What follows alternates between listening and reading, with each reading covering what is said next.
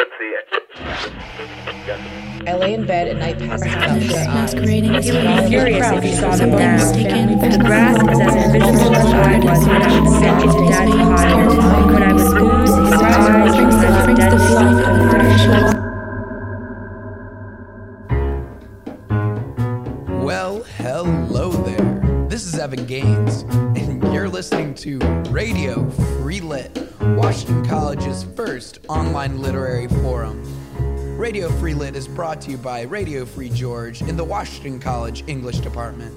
Not only is Radio Free Lit showcasing the writings of Washington College's best and brightest, but we hope to keep you connected with Washington College while we're away from campus.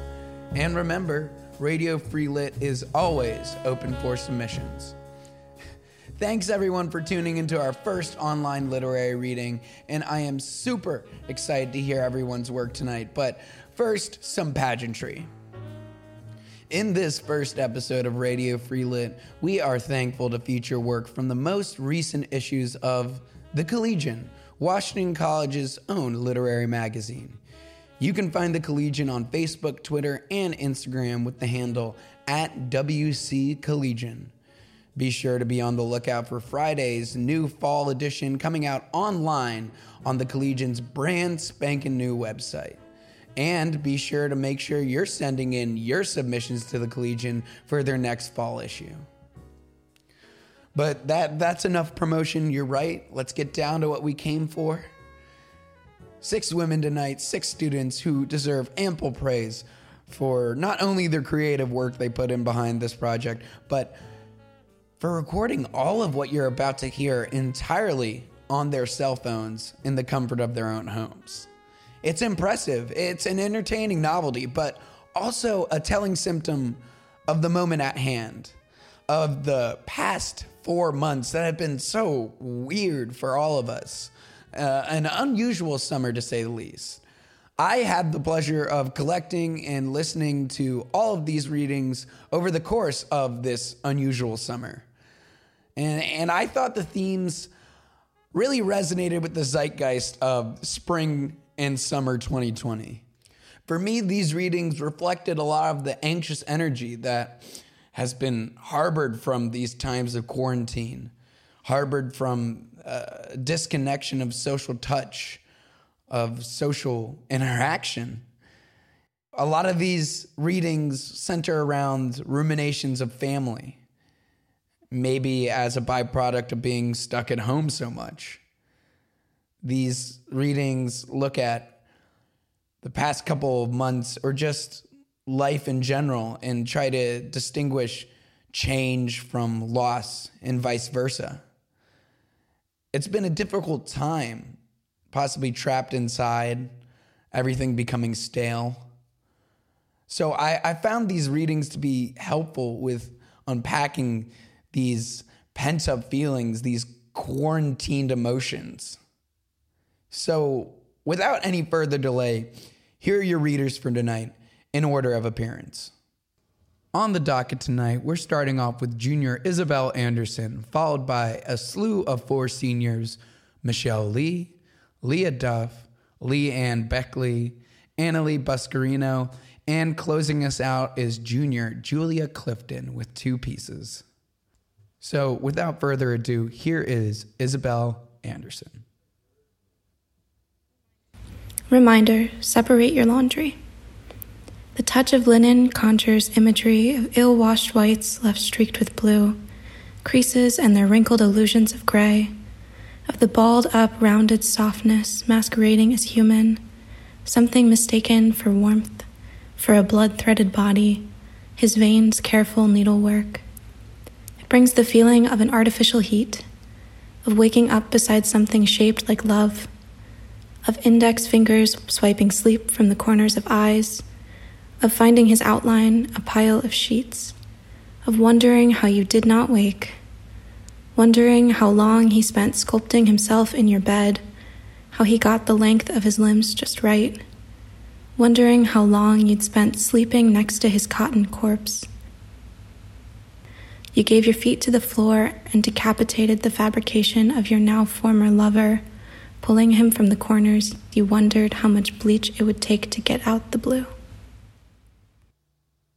That was Isabel Anderson with Reminder, Separate Your Laundry. Up next is Michelle Lee.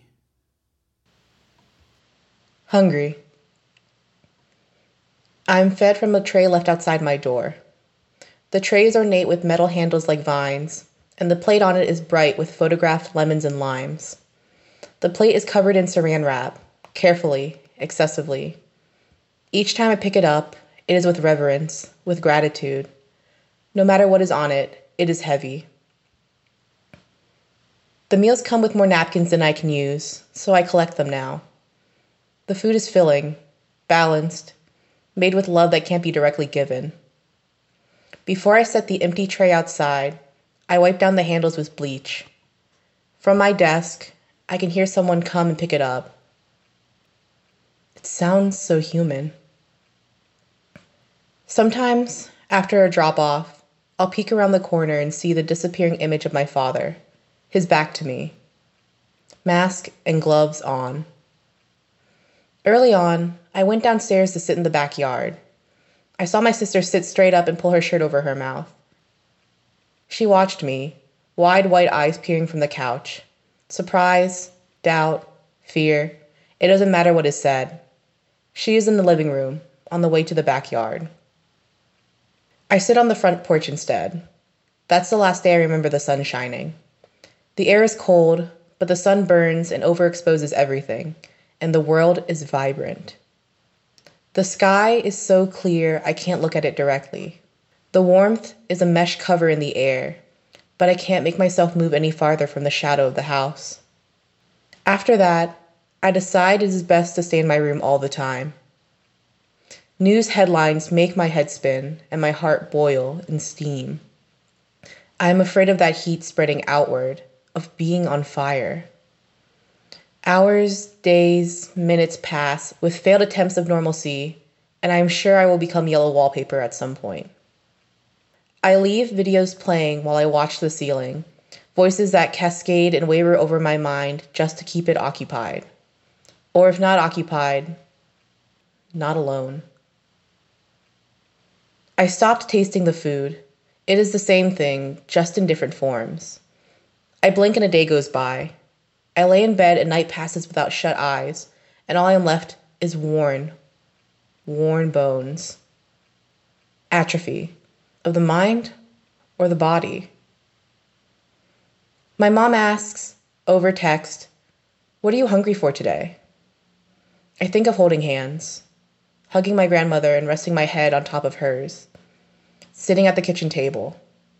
I think about grabbing onto people because I could, and because I wanted to hold them.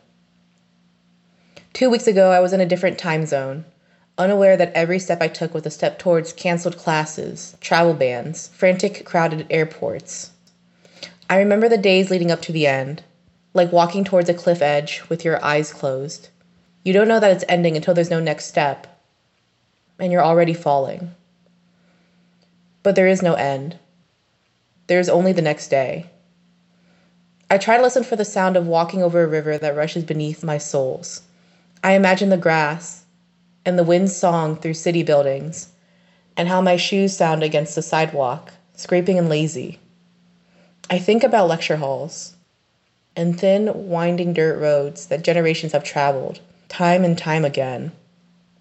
I think about laughter, how it isn't the same unless you're in the room where it echoes, where it bounces and solidifies your lungs. It's not the same if you get it from a crack in the window. I think about warmth under skin and how people used to move without fear. I think about breathing without fear. I think of breathing fresh air, not whatever's rotting in my chest. I am so hungry. There is no food that can fill my stomach, my heart, the nerves on my skin that want to remember the muffled reverberation of a crowded room. Boredom and fear eat away at me, hungrier and hungrier as each headline pops up on my phone, so I must eat to feed it. Will I ever be full? I miss the sun. I miss it like it's coming tomorrow. I miss it like it's never coming out again. My mom asks, "What do you want?" I think I'd rather starve. That is senior Michelle Lee with her piece, Hungry. Up next is another senior. Here's Leah Duff. The Garden Graveyard. Do you remember being small, when trees were gods? I ruled a land of grass and ants, and walked in moss to keep bare feet from honeybees. The sunlight mocked the tiny butterflies in Mom's front garden, fragile fallen petals, heat and light and bugs enclosed in stones, while around the side hid the house's darker grove. A bush which smelled of something sweet, but whose name escaped me, kept watch in shade for half the day. It crouched over bones of family pets, and mulch as black and rich as Dad's day-old coffee grounds. The grass growing in its lap was soft and fresh and green as ever I'd known. A wonder, a terror, a silence. I didn't play there. I watched it instead, listened for humming insect voices that weren't there, or wouldn't speak to me. My fingers tangled in tender blades I dared not walk through. I liked to pull them, but never hard enough to tear, like a priceless fur. That bush's shadow, it was a place of small gods, old gods, dead gods, the trees in our yard we'd had to cut down, the pets I barely remembered. I loved that grass, and guarded its secrets with a jealousy my child self had hardly felt before. That bush tree, sweet and unnamed, keeps that jealousy, my old and precious fascination, buried. That was The Garden Graveyard by senior Leah Duff.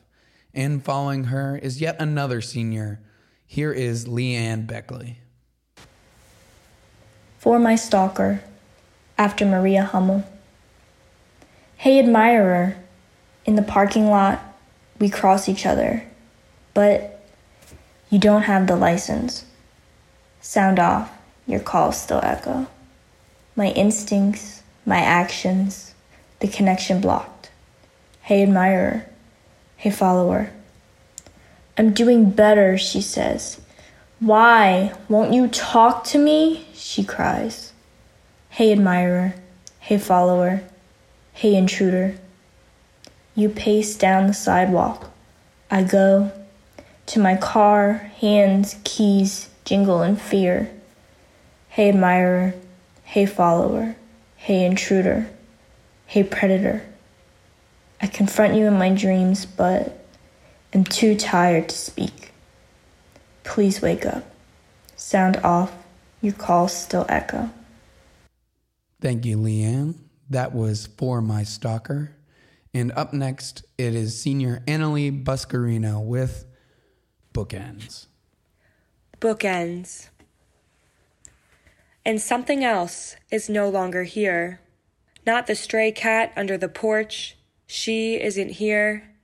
Not the faded shutters that kept sunlight out of the living room. They aren't here either. But something else is missing. Yes, that's it. The bookends. The black and ivory ones that Mom would always slide across the shelves to seal her collection into neat, precious rows. I can see through the window that they aren't there, see the way that the books that now line the shelves lean on each other lazily. Dad sold them at a garage sale right before we left, and Mom didn't even have time to mourn them before the three of us packed everything into the van and were gone. She hasn't mentioned them since.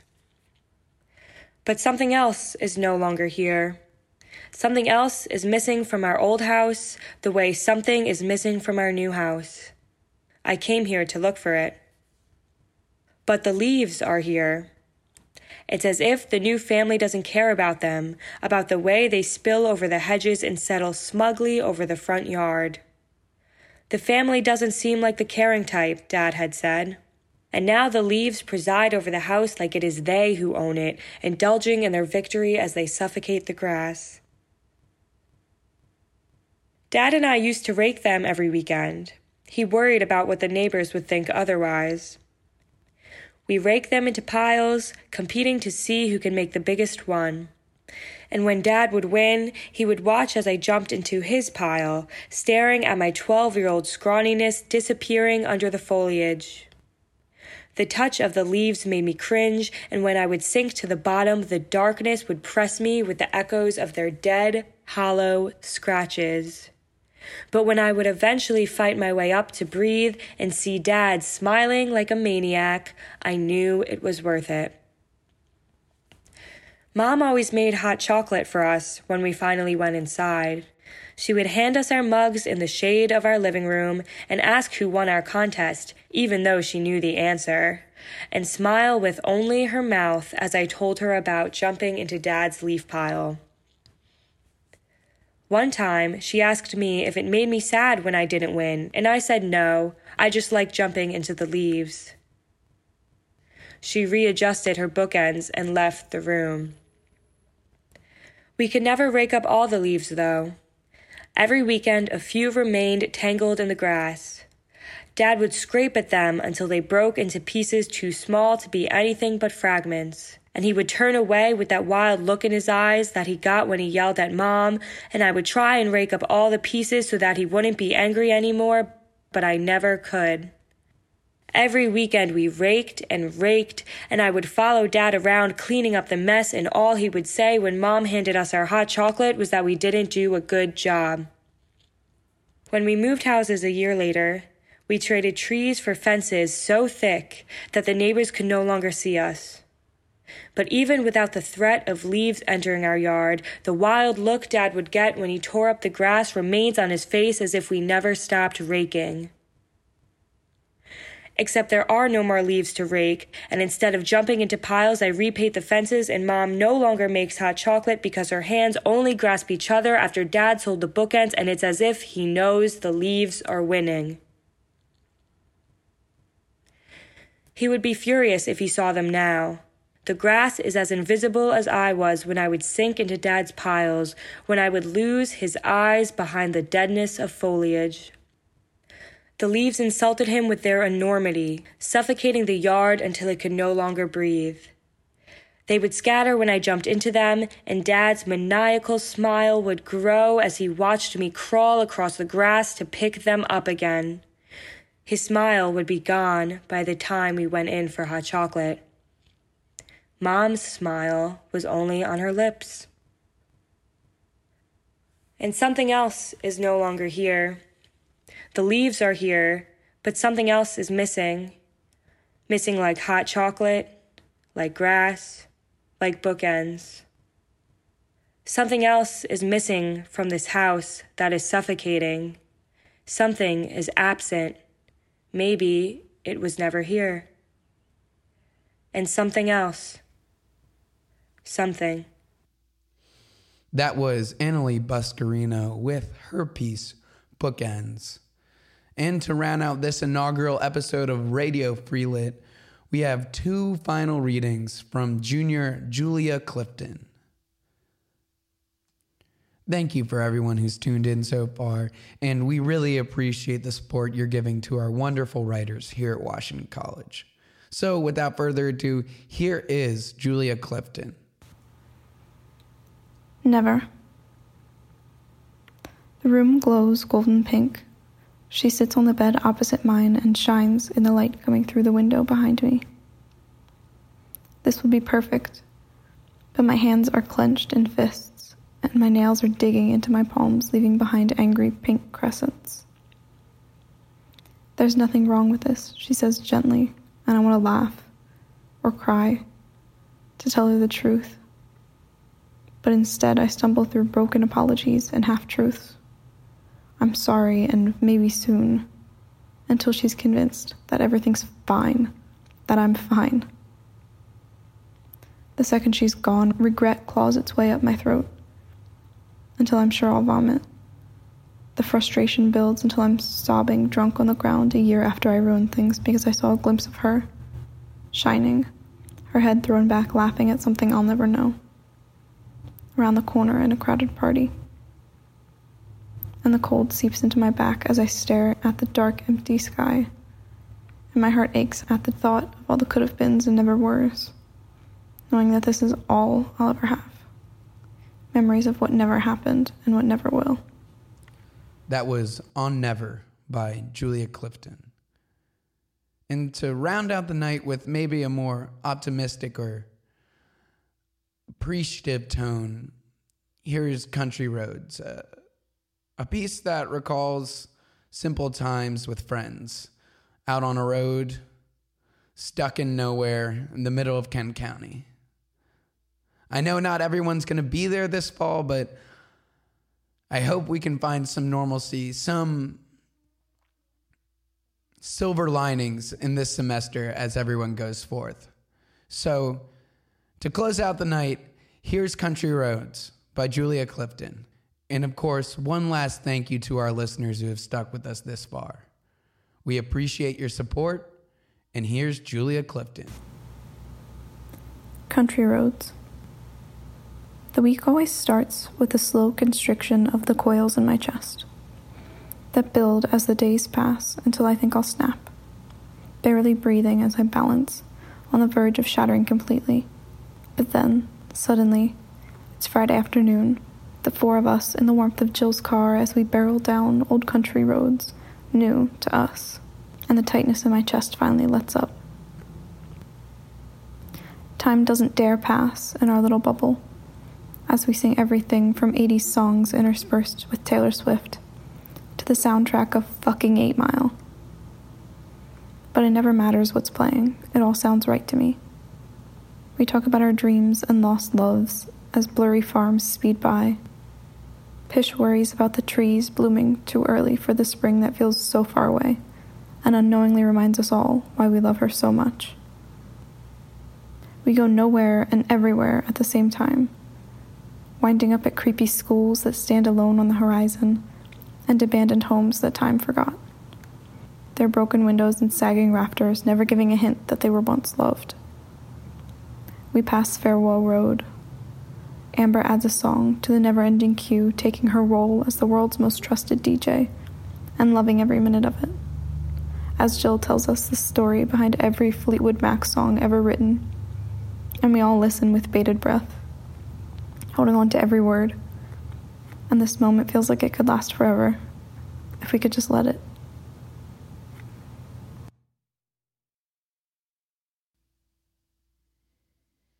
Thank you, Julia, for that reading. And that is a wrap on the inaugural episode of Radio Free Lit, a Radio Free George and Washington College English Department production.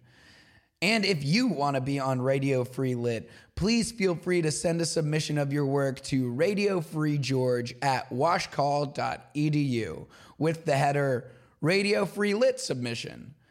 And a special thanks to Dr. James Hall and Justin Nash for helping getting this off the ground. It's been a piecemeal work throughout the summer to get this up, but we're hoping to become a consistent part of the Washington College diet coming real soon.